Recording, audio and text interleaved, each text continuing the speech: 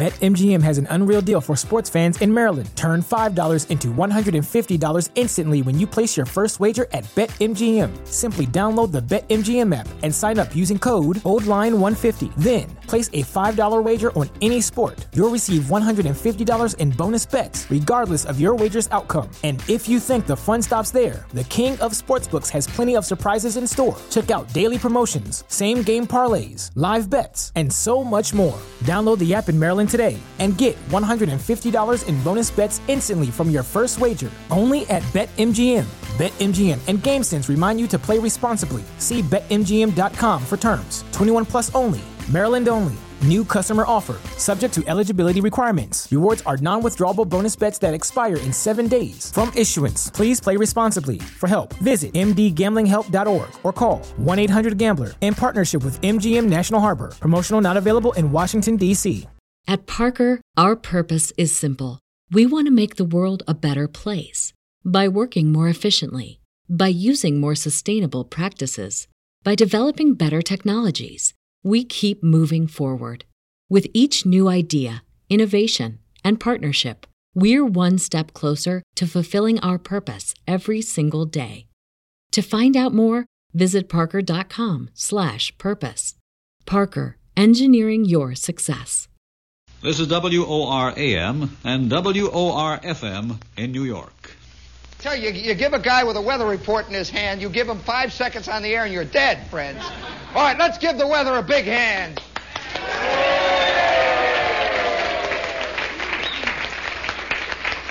Hooray for weather. And now on that note, and once again, we've returned to action. Down here deep in the bowels of Greenwich Village. And you can take that any way you want to. Yes, Dave. Yeah, that reminds me of a terrible parable, but we'll save that till after the air show is over.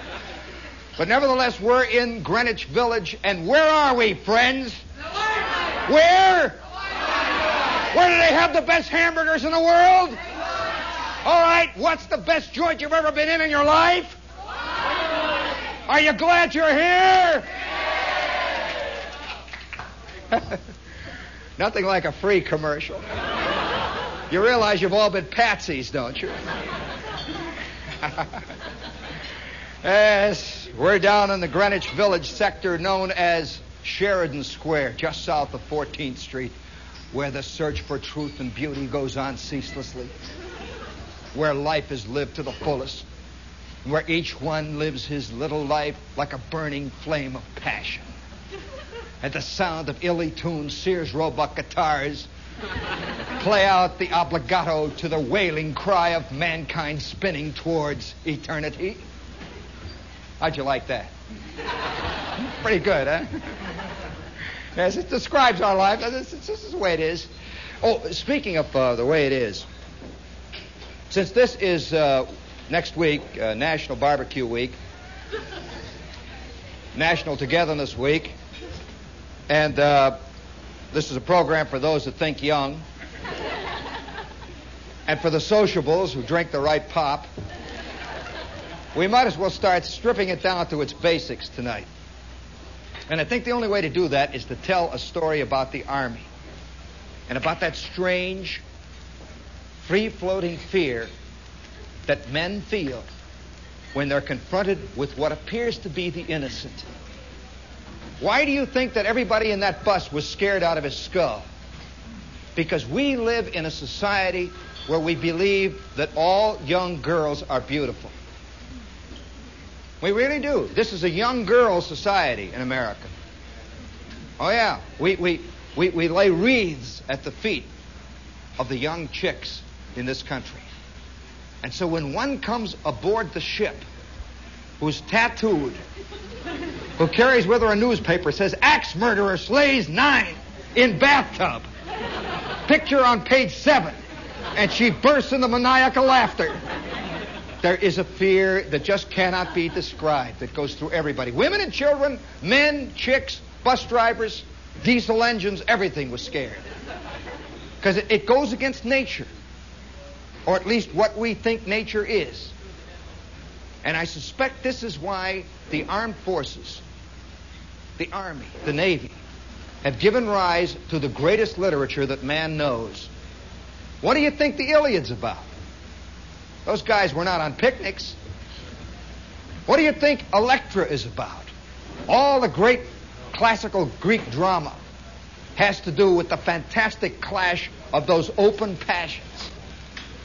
Well, one time, you know, we mostly think of fear coming from the fear of another man.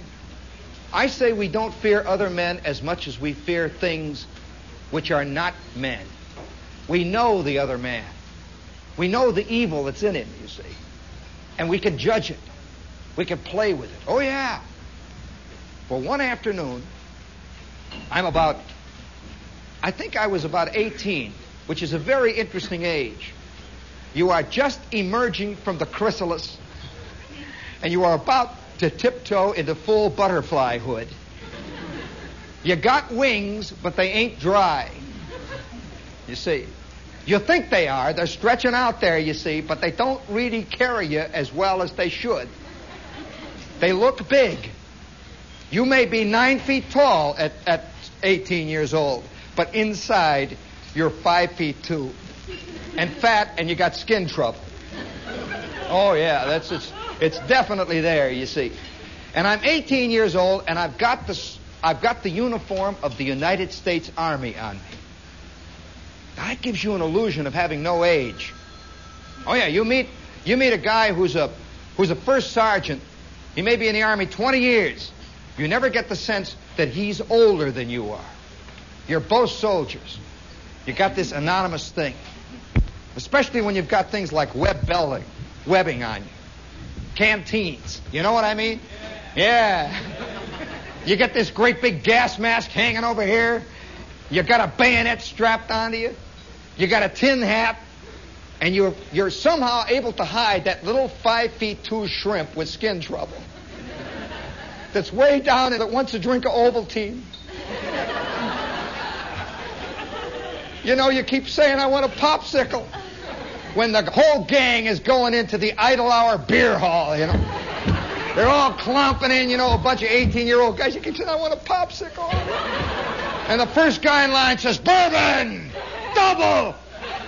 What do you say, you know? You don't say, I want a Coke. You know, with all your stuff clanking. And so you move through that world very tenuously. When you're down at the PX, you pretend, you know. You say, oh, boy, you should have seen me Saturday night. Oh, boy, was I bombed out of my skull. Oh. Saturday night at the USO, you know. That's where you spent it, cadging donuts, and sort of apologizing. And so you move through this life very carefully. In civilian life, you know, you can pretend the minute you get home that you're whatever you really are. How many guys, the minute they get home from the office, get out to Darien, take off their shoes, put on their sandals, become 8 years old? They sit there, suck their thumb, they watch an old Lucy rerun, you know, drinking beer. Oh, you see those guys at the office, great big suits, and they walk around. They have gray in the hair, you know, and smoke big cigars. They call their subordinate son. Get them out on that boat. You see them with the Bermuda shorts, and they're sitting there with the tennis shoes, you know, little guys. They become 8. Well, in the Army, you can't, you see. You can't come back to the barracks from the rifle range, you know, and put on your little T-shirt that says Captain Marvel. You know, you just can't do that. It's a very different scene. So the guys are always held in and they're suppressed, you know, and the fears that they feel are fears which they can't really put into words. The real fears are not the obvious ones that guys make movies about, like fighting the Germans. You know that all the years I'm in the Army, I never hear anybody saying, oh, boy, am I scared when we get up there. Oh, man. It's just isn't there. They don't talk, because that's so abstract. Let me tell you what they are scared of. You really want to know? Tell you. I'm 18 years old, see, and they've shunted me from one signal corps school to the next. And each one is somehow getting a little more sinister than the last. Each one. I remember the first time I'm working on a piece of equipment, working on the circuit diagram, and they say, this diagram is for self-destructive elements. And it's got bombs in it, you know. And up to this point, you've just been taking tubes out and putting them in. You know, this thing is all wired to blow up. Then I tiptoe into the next school. And it seemed such a great one. They said it was a pole line construction school. That sounds like nothing, just labor to you, doesn't it? Pole line construction. And everyone said, you know, that sounds pretty good, you know. And they picked guys that were in good physical condition. We figured that was for carrying poles and stuff, you see. Yeah, they did. They picked guys that had a certain physical setup, good physical condition, and they gave us physical tests. We ran around and stuff, and they says, well, we're going to send you to pole line construction school, guys. And so we arrived on a Friday night in this new school. It was dark. Have you ever gone to a summer camp where they put you in a cabin or in a tent and you can't see the rest of it out there, and you just suspect something great's out there, the lake, the mountains, you know, and you sit in there and everybody's talking? It's Friday night. Saturday morning dawns, and we look around. And over on one end of our area is a field. Now picture this in your mind. This field was absolutely denuded of every blade of grass. Absolutely flat, like a table. They had rolled it and rolled it and rolled it until it stretched maybe 2 miles. It's a fantastic distance. Just 2 miles of absolutely bare earth. Not a hill, nothing in it. But on that bare earth was a solid porcupine, a fur of telephone poles. Bare telephone poles sticking up like some insane, surrealistic forest that everyone has stripped the leaves from. Looked like skeletons.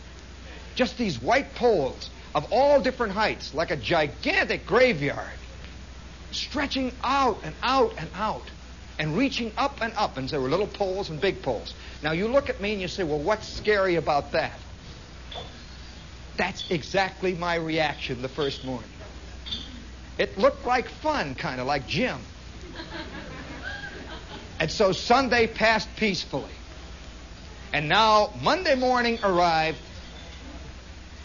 The whistles blow, and you know that first day in school, that little tremulous feeling you have, you don't know what's going to happen, you look around, you know, you sort of stand there and you try to be on your best behavior. You don't know about this first sergeant, you don't know about this duty corporal, nothing, you know, you're going to play it real cool. You're going to watch and see what happens. That's the big thing in the Army, that you learn. Watch and see. Watch. Keep watching. Keep your eyes open.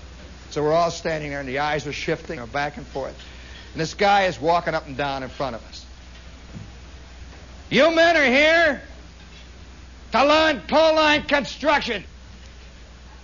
Any of you guys done any climbing? You ain't done any climbing, any of you? Well, you know, all of us have climbed trees. You know, we've all climbed little things, and so, you know, everybody says, well, yeah, you know. No, I mean any real climbing. Nothing. We're all standing. Nobody volunteers. They just watch. You're going to be in charge of Corporal Abernathy, who's going to teach you how to climb long lines construction poles. It ain't easy. And some of you guys aren't coming back. Coming back from what? He means from that field. He doesn't mean the Germans. Corporal Abernathy, take over. And here comes this angry little man built like a bowling pin. And he clanks when he walks. He's got climbers on, you know. He's got these little iron things with the spikes. He's got a big wide belt around him it's got pliers, hammers. It's got big wire cutters. It's got big leather gloves attached to it. And then he's got a huge belt that hangs way down. Big silver clips on it. And he walks out in front of us, his tin hat, you know, the snotty little guy. He walks out and he says, all right, you guys, we're going down to the day room now. We got 150 sets of climbers, and I'm going to show you how to put them on. Follow, let's go. Let's go. Come on, get on a ball, let's go. And we're run like this, you know, into the day room, and they got all these things laid out, all these climbers. Now, what is a climber? This is the kind of thing that I'm referring to. There are simple little pieces of our existence that can strike terror into the hearts of men that most other people don't even know about. All of us are afraid of guns, spears, swords. How many of you know the fear that almost everybody who's ever used a pair of climbers feels when he sees them? I mean, a real sick fear. We didn't know it yet, We're sort of saying, hey, Charlie, look, wow. We're putting them on. Gee, look. And you put them on and you start walking, and it's like wearing baseball spikes. You go clank, clank. And I'll tell you how it works. Right here is a long spike that sticks out. It's about 3 inches below your shoe. It comes up like this in a big piece of metal. There's a big belt around here, and a belt here, and a belt here, and this big spike. And you stand there, boy, and you really got a grip. You walk sort of stiff-legged like that. And he says, all right, you guys, pick up your equipment belts now. Don't ever wear them tight. You hear that? They'll tear your gut out. Tear your gut out, You wear them loose so that if you're flying through the air, you can get rid of it, on the way down. So you don't get stabbed by your own pliers, So he says, wear them loose, he says, and I want you to practice working with that buckle. Because if you start cutting out, the first thing you do is throw your safety belt off, unclip this thing, and let go. Somebody said, Corporal, what is cutting out? You'll find out. Well, so we get all prepared. There's a great feeling of, all kids have a secret little love of putting things on their body, strapping things on, and little hats and stuff like that. Oh, yeah. And each one of us shares it. Let's face it, we all do. And so there is a kind of fun, putting this thing on. Big pair of wire cutters. Here's a big, tremendous collection of pliers all going down like this. And it's yours. It's all new and beautiful. And so he gets us out there and he says, all right, men, you're all equipped now for pole line construction duty. Don't kid yourself because you got the equipment, you know nothing. You don't. About face. Take one step forward into company street. Right face forward, Hodge. And we go off. And you get double time like this and clank, clank, clank, clank, clank, clank, clank, clank, clank, clank, clank, clank. And we're getting closer. These poles are coming. And we had been seeing them, from about a mile distance. Clank, clank, clank, clank, clank, clank, clank. And they're getting bigger. Clank, clank. The closer we get, the higher they get, the skinnier they get. They're getting higher. And suddenly we're here, and there they are. And we stand. All right, now, men, I will demonstrate how you take your first hitch on a pole. He goes like this. Clank, boom, zoom, up he goes. He's like a monkey. Gunk, gunk, gunk, gunk, gunk. He goes, we watch. Have you ever seen those guys on poles? Oh, you've all seen them. Doesn't it look like fun? Doesn't it look easy, gang? Well, I'll tell you. He says, all right, now, watch this. He's up there on the pole. We're all watching him. Keep your knees stiff. Swing out. Lean back on your belt. That belt is not a safety belt. It's a work belt. Everybody, that I knew up to that time, it felt you put the belt on, it keeps you up there. It's a safe. That ain't no belt for safety. That's a work belt. You lean back, you work like that, see? But if you cut out, if them things go oomph, you get rid of that thing and down you go. He said, don't you hang on. He says, I'll tell you why. You'd reach the bottom of that pole looking like a porcupine. You would have 8-foot slivers that went in here and came out the top of your head. Good God. I'm telling you, this is the truth. We're all of a sudden, it's getting very menacing, this little pole that we're going to climb. He says, now, all you guys in the first row there, I want you to take one step forward. All right? All right, now, each one of you address your pole. That's Army talk. That means look at the damn thing. Address your pole. And upon command, I want all of you to take your right foot, raise it above the left, so plant it in, Take a short hitch, up, and then up, up, up, 1, 2, 3, and stop at the third one. So everybody's standing. Wait, guess who's fourth from the end? And there's that telephone pole. Up to this time, telephone poles have been just little things you carve stuff on, you know. Or you spit on, or you throw rocks at, you know. All of a sudden, this thing is leering at you, just leering at me. And you can smell the creosote. And you can see where millions of other guys have climbed up those holes. They've gone up, and the pole looks as rotten as cheesecake. This has been climbed on since the first German went into Poland. 10 million Signal Corps soldiers have climbed to the top of these things and have seen and looked at the bull right over his horns and have climbed down. And now here I am. I stand there. He says, right foot into the pole, hip. I'm hanging there, you know, and all of a sudden ankles, boy, I'll tell you, you discover you got ankles of pure spaghetti, you know. I'm hanging like this, and I'm only 3 inches from the ground, you know, like this. Everyone's hanging. He says, all right, left foot up, hump, up, up. I'm hanging like this, you're hanging. He says, all right, now. And everybody's teetering. And that pole is going up. And here we're 3 feet from the ground, and that pole goes all the way up into heaven somewhere. He says, hold on now. All right, now. The easy part is getting up. You know, you never think of coming down. That always seems so easy. He says, all right, now, raise your foot straight up. Do not bend your ankle. With that, I go, whoa! 8 guys out of 10 go down on their things, you know, and they're lay there. And he says, all right, man, get up, you slob, get up. Do you realize that if you 8 had done that another 3 feet higher, we'd have the ambulance here? Yes, I know.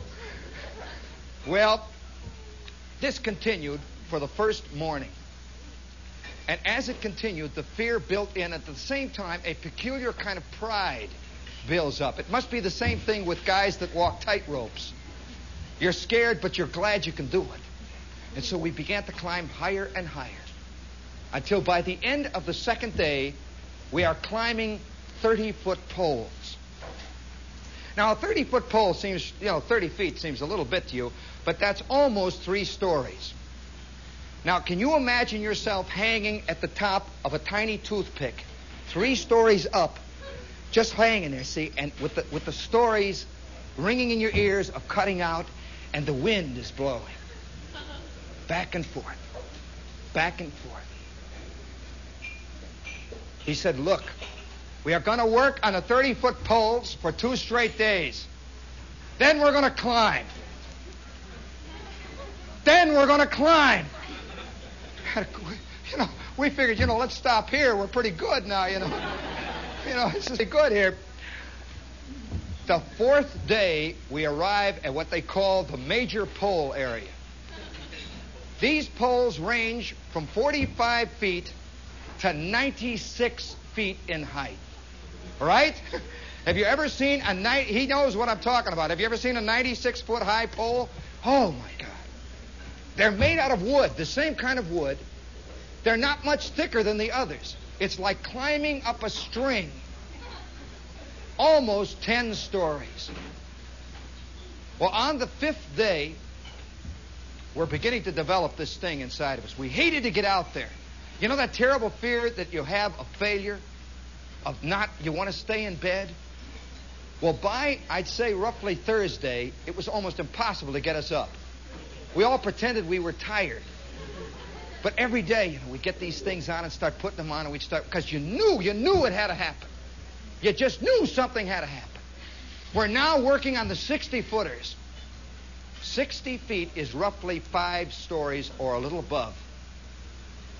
And about 3 o'clock in the afternoon, I have worked my way up to the top of a 60-foot pole.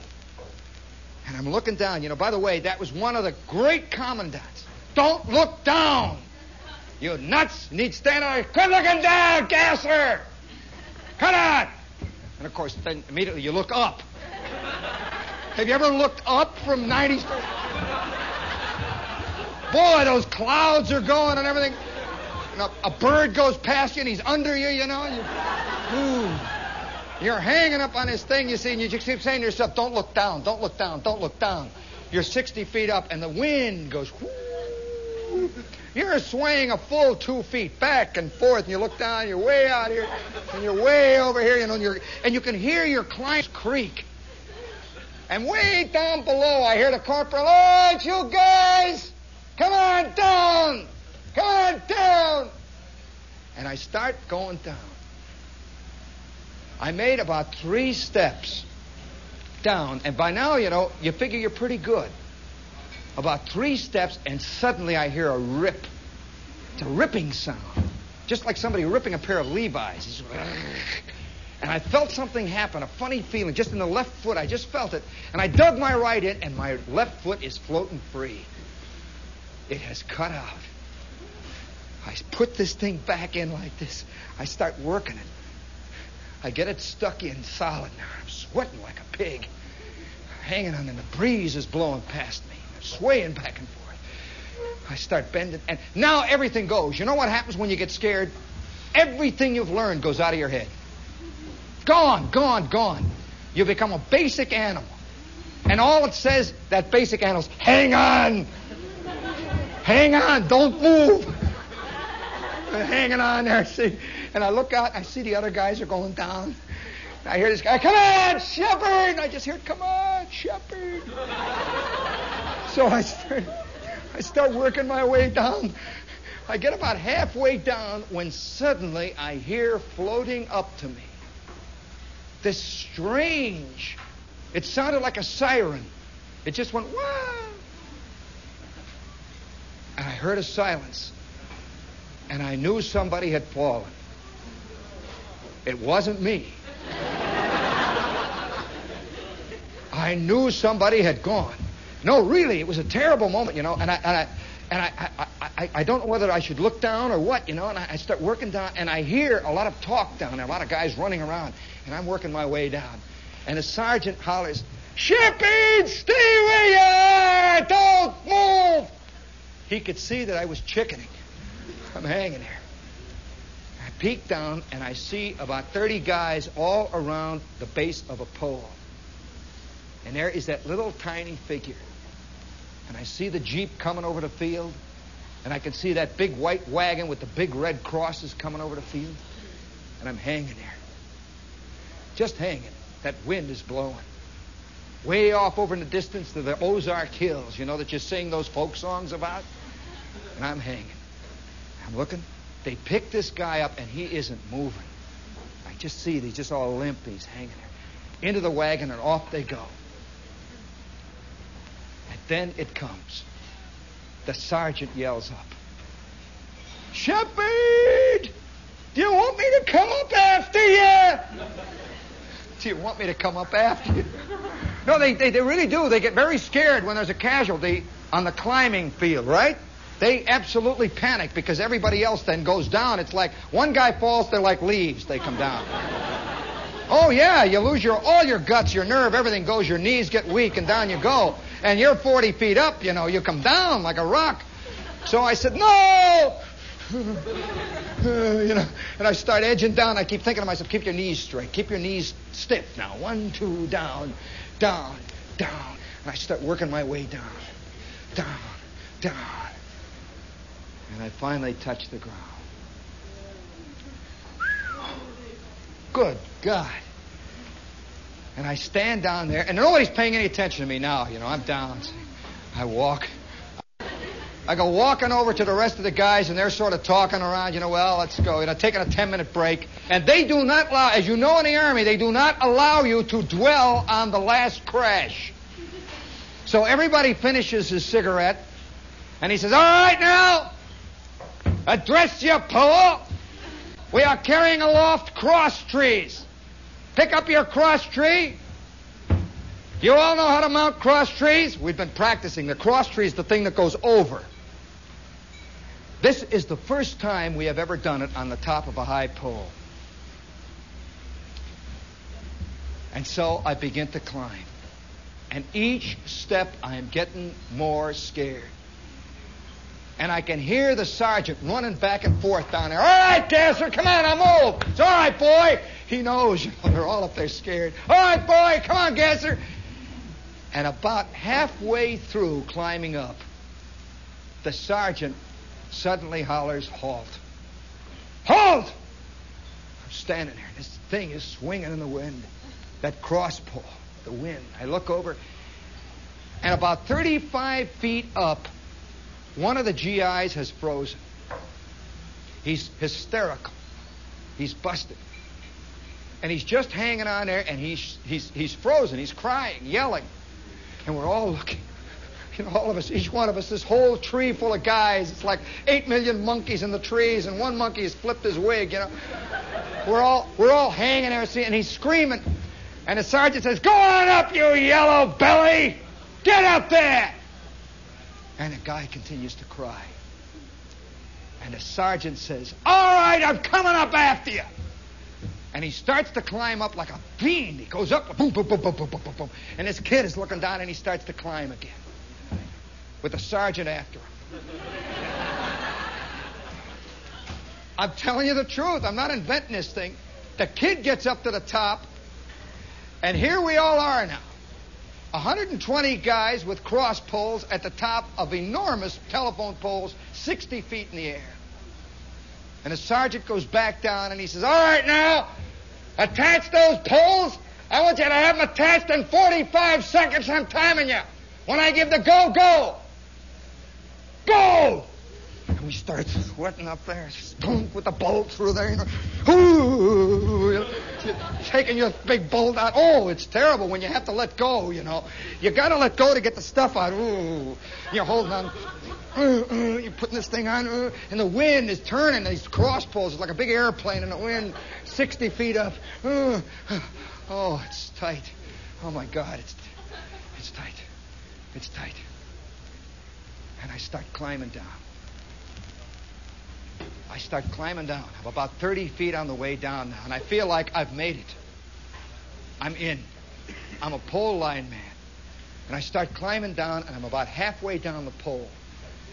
And I look over at Gasser, who's 2 poles away, my old buddy. I say, come on, Gasser! And suddenly, oof! I am in midair. I'm telling you the true story. I am in midair. And that instinct went just like a clock. It says, detach that belt quick, man. And I hit it, and going. It says, kick away from the pole, and I am going down. And the next thing I know, I am in the clinic. It is 10 days later. And I see above me these poles, all these little pulleys, these winches. I'm laying there. And it just like somebody turned the light on. It was just now, all of a sudden, light. I didn't come out gradually. I just came out. I'm still on a pole. I didn't feel a thing. The girl comes over, this second lieutenant, this nurse. She looks down at me. She says, how are you, Mac? It's the Army, you know. How are you, Mac? And I said, okay. What happened? She said, you'll be all right. She walks away. And I could see out the window, way off in the distance, the tops of the poles. Just out there in the distance. And about 10 minutes after I came to, I could hear them coming down the ward. I could hear my buddies. Gasser coming in. Gasser's coming. How are you, Shep? You know, how are you, Shep? Behind me is the sergeant now, suddenly looking down at me. He says, how are you, Shepard? Keep your knees tight. The sergeant, you know, you keep your knees tight, did you? Speaking of tight knees, what radio station is this, man? AM and FM, New York. And now let's give the sales department its rotten pound of flesh. We'll be back in 1 minute.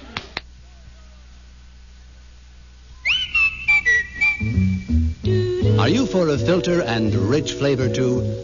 The logical move is L&M. The logical move. The logical move is L&M. The rich flavor cigarette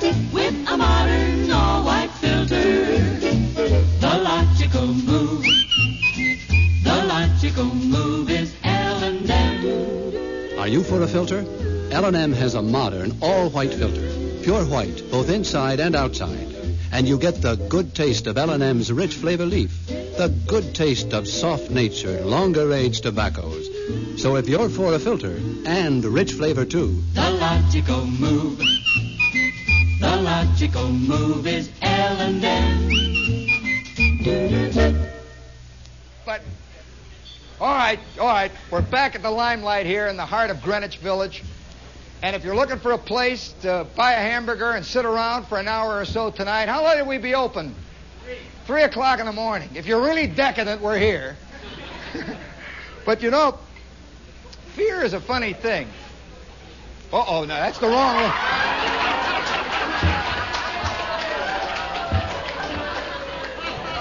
Well, it's the Village.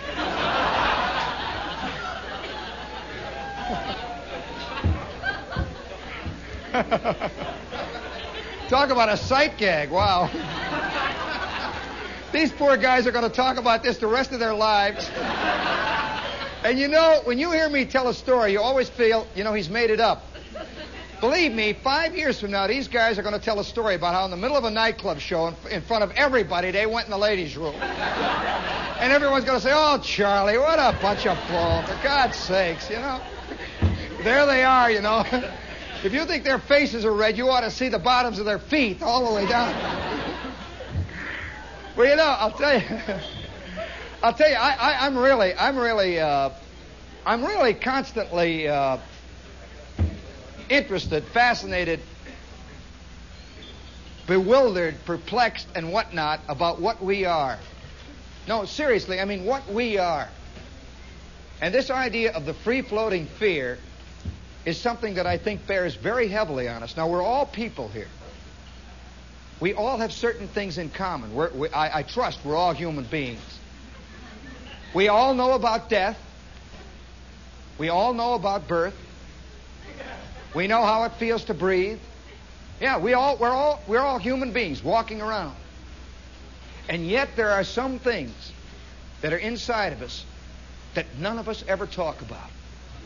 And that is, at least one of them, is this maniacal urge to do away with yourself.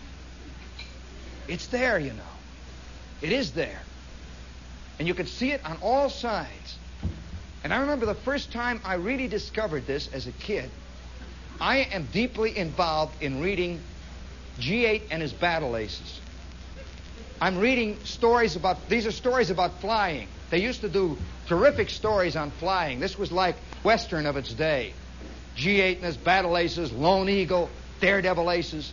And airplanes were always something that were kind of abstract. Even to us that ride in them today, an airplane really isn't an airplane.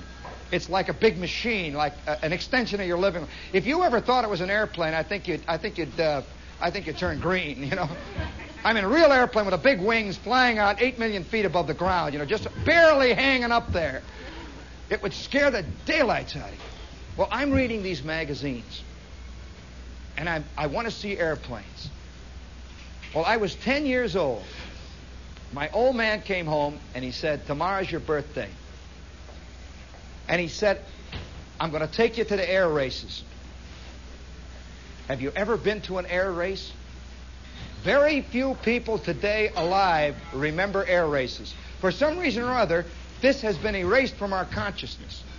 You know, William Faulkner wrote a great book about it called Pylons. Well, the air race was not flying from Los Angeles to California. And, of course, I'm a kid. I say, yeah, Dad, let's go. Wow, you know, and I think in terms of people getting into airplanes and sort of flying around. I'd heard about air races. Now, wait a minute. Hey, what's going on here? Let's give it easy there. Easy, man. So I can't figure out what this, you know, air race, it's just airplanes. It's exciting. Well, outside of Chicago, the day that the air race started, had this great field with a set of stands, just like you see at a ball game. Now, picture this in your mind. These are airplanes. Airplanes. Not motorcycles. Not cars. Not horses. Airplanes. And they have these stands, and there in the foreground is a kind of track. And at the end of the field, and that field didn't look any longer than maybe 2 football fields put together. there are 2 pylons sticking up. Just little, maybe 50 feet in the air, 2 little towers. And down on the field were maybe 75 tiny airplanes. Now, these airplanes were just motors with wings. Little angry-looking things. They look like bees or something. And here down on the field are the pilots. I think every one of us feels secretly a kind of sense of awe at a pilot. Even a private pilot. He's doing something unnatural. He's got some kind of magic. He does something against nature. He hovers above the earth. No wonder we have father figures. In fact, I suspect that this is going to help Goldwater. Being a pilot, sure. He's magic. Don't laugh. He's magic. Oh, yeah. Wait till Goldwater flies from coast to coast in a jet plane, spelling out, "Vote for me." I'll tell you, it's going to make a difference. I mean it. You see that thing 30,000 feet? That's magic. It really is magic. And so we're all sitting there waiting. And down on the field, these guys are warming up their airplanes. Remember this. These are men like you and me. They know about death. They know about birth. They apparently like the trees and the sun. They apparently like the beach on Sunday afternoons. They like to smell the flowers and watch the sun come up and down. These are all things that all of us do. And I go in there, it's my 10th birthday gift. It's the wildest birthday gift I ever got in my life. Go to the air races. And, of course, this is any dad that takes his son to the air races or to the motorcycle races or to the fist fights is automatically really in like Flynn. My old man is sitting there. He's telling me, oh, yeah, he says, I used to go flying when I was a kid. That old junk. And he's talking about flying. And I'm sitting there watching down there. And they're working on the planes. And it's building up. And suddenly one of them takes off.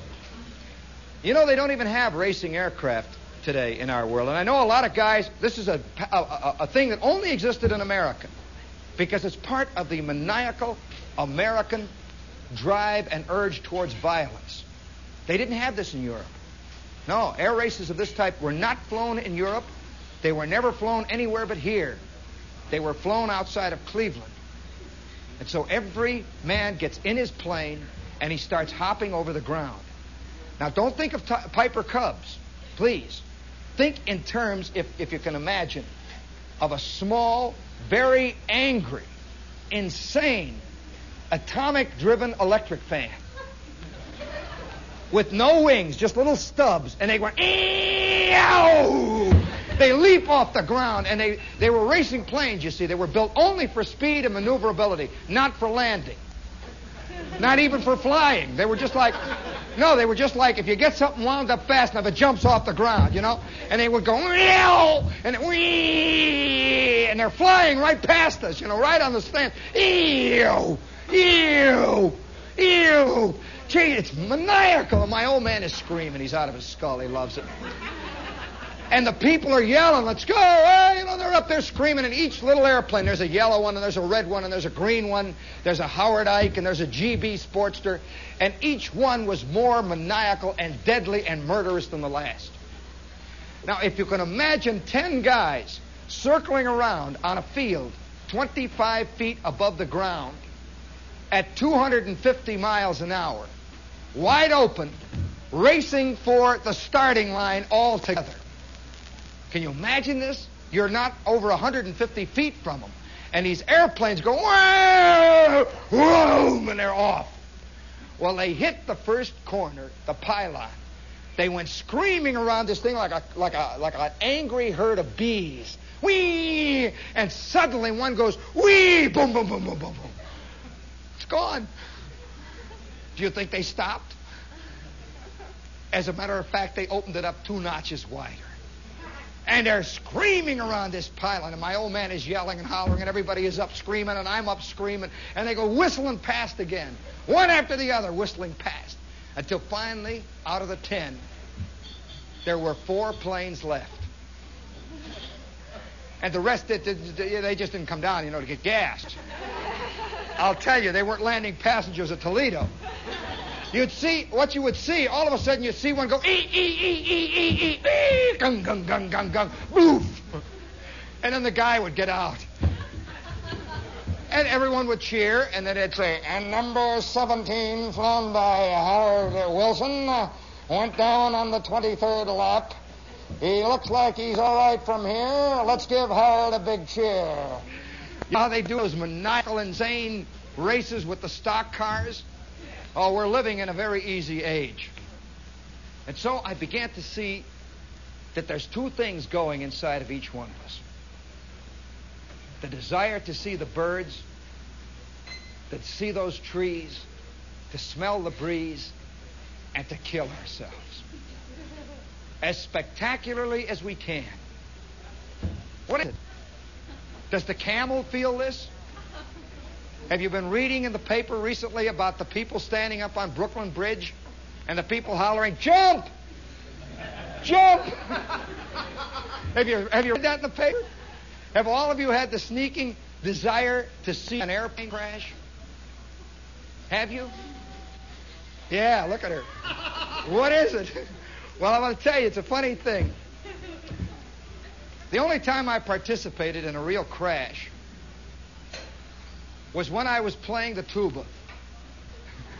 I'm an old bass player, and I don't know whether many of you have ever known the terrible thrill of standing in a line of 8 tuba players with a band of 120 pieces lined up ahead of you, and you're getting ready to lace into El Capitan. Boy, what a feeling of power and immenseness. You know, you walk around. And one quiet afternoon in high school, this also, incidentally, is coupled with the worst, most embarrassing moment I ever had in my life. Terrible, embarrassing moment. You know, we all have moments. I'm just looking around, I wonder at each one of these people, things that happened to them that scared the daylights out of them and that they've been trying to forget ever since. Those rotten things that happen, just terrible thing, you know, like you're caught doing, oh boy, just strange stuff. Well, I'm pretty snotty, you know. At that age, I'm about 16. I'm in high school, and I'm playing the bass, you know, and I got a letter and all that stuff, and I play football. I'm kind of a snotty guy, you know, like all high school kids are. And I'm sitting in the back row. Hey, what's going on here? Shh, you're breaking in here. You just do it quietly, okay? So I'm sitting in the back row in a rehearsal in the auditorium. Now, have you ever rehearsed in a band in an auditorium? It booms and echoes. It's all high school there. Old speeches are still hanging in the curtains, you know. It's all sort of warm, and it was just about 2 days before graduation. And I'm sitting in the back up on a riser. The bass players all are 8 inches higher than the rest of the people sitting there. And old man Dirks is out in front, and Dirk says, all right now, says, we're going to take it from C. Take it from C there. Let's hear the bass section. Let's hear the bass section. Okay, now, take it from C, fellas. And that lovely feeling, you know, of blowing a horn, and it's coming out, you know, and you're working the valves, and you're singing, you know. It's great. It's a feeling. You feel it vibrating. You feel the horn vibrate on your shoulders there. So we're playing away there. All right, now, he says, okay, now, let's take it from C all together now, all of you now. And I'm snotty. I'm just real snotty kid. And I'm leaning back on my seat like this, with the front tilted up. My B-flat sousaphone stretching 8 stories above my head, 700 pounds of tin and brass metal, and here I am, 200 pounds of brass, you know. I'm sitting there like this, and I'm getting ready to start at number C, and Dirks raises his baton, holds it like that. Just as I go this way to go in, the kid next to me shifts forward, and I start backward. In my sousaphone, I'm tilting back. My God, ooh, and down I go, and I hear something rip. There's a giant, I have just fallen through the scenery for the senior play, which is tonight, which was stored behind me. And I went through this thing with a giant rip, and I'm behind the scenes now. And I hear Dirks back there, what happened, Shepard? What did you do? Ooh. We had a drama teacher and an art teacher named Miss Breyfogle that was made out of pure flame. She was the one lady in our high school that wore the big bangles, you know, and had the long neck and the dirndl, and she always dreamed that someday she'd go to the village, you know, and do Chekhov. And everybody in the school was scared to death of her, and I had torn a rip in with my sousaphone. Well, man, I'll tell you, man knows moments when he is above his equipment, when he's on top of his Ford. And then there are moments when the Ford is on top of you.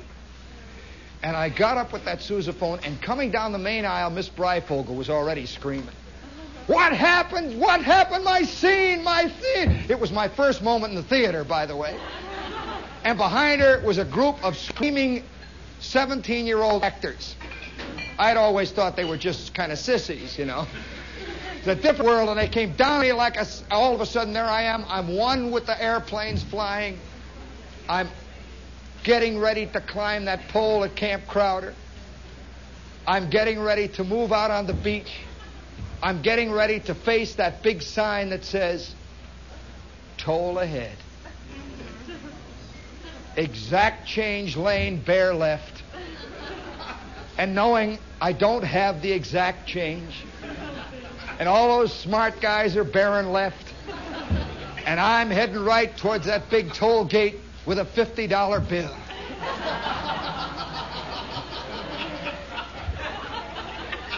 And it's a 10-cent toll. And there are 9 million cars behind me all lined up to Trenton.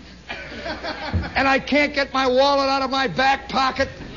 And they're starting to honk, and I know that just ahead for each one of us lies that big sign. Happy birthday to you. To who? Happy birthday to you. It's my birthday. Happy birthday, dear Jimmy. Happy birthday to you. Thank you. Thank you, Marty.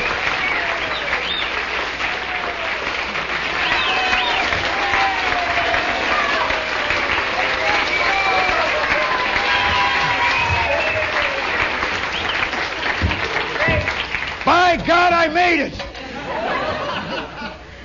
23 years old today. We're at the Limelight. We'll be back next week at 10 minutes past. Thanks for coming, all of you.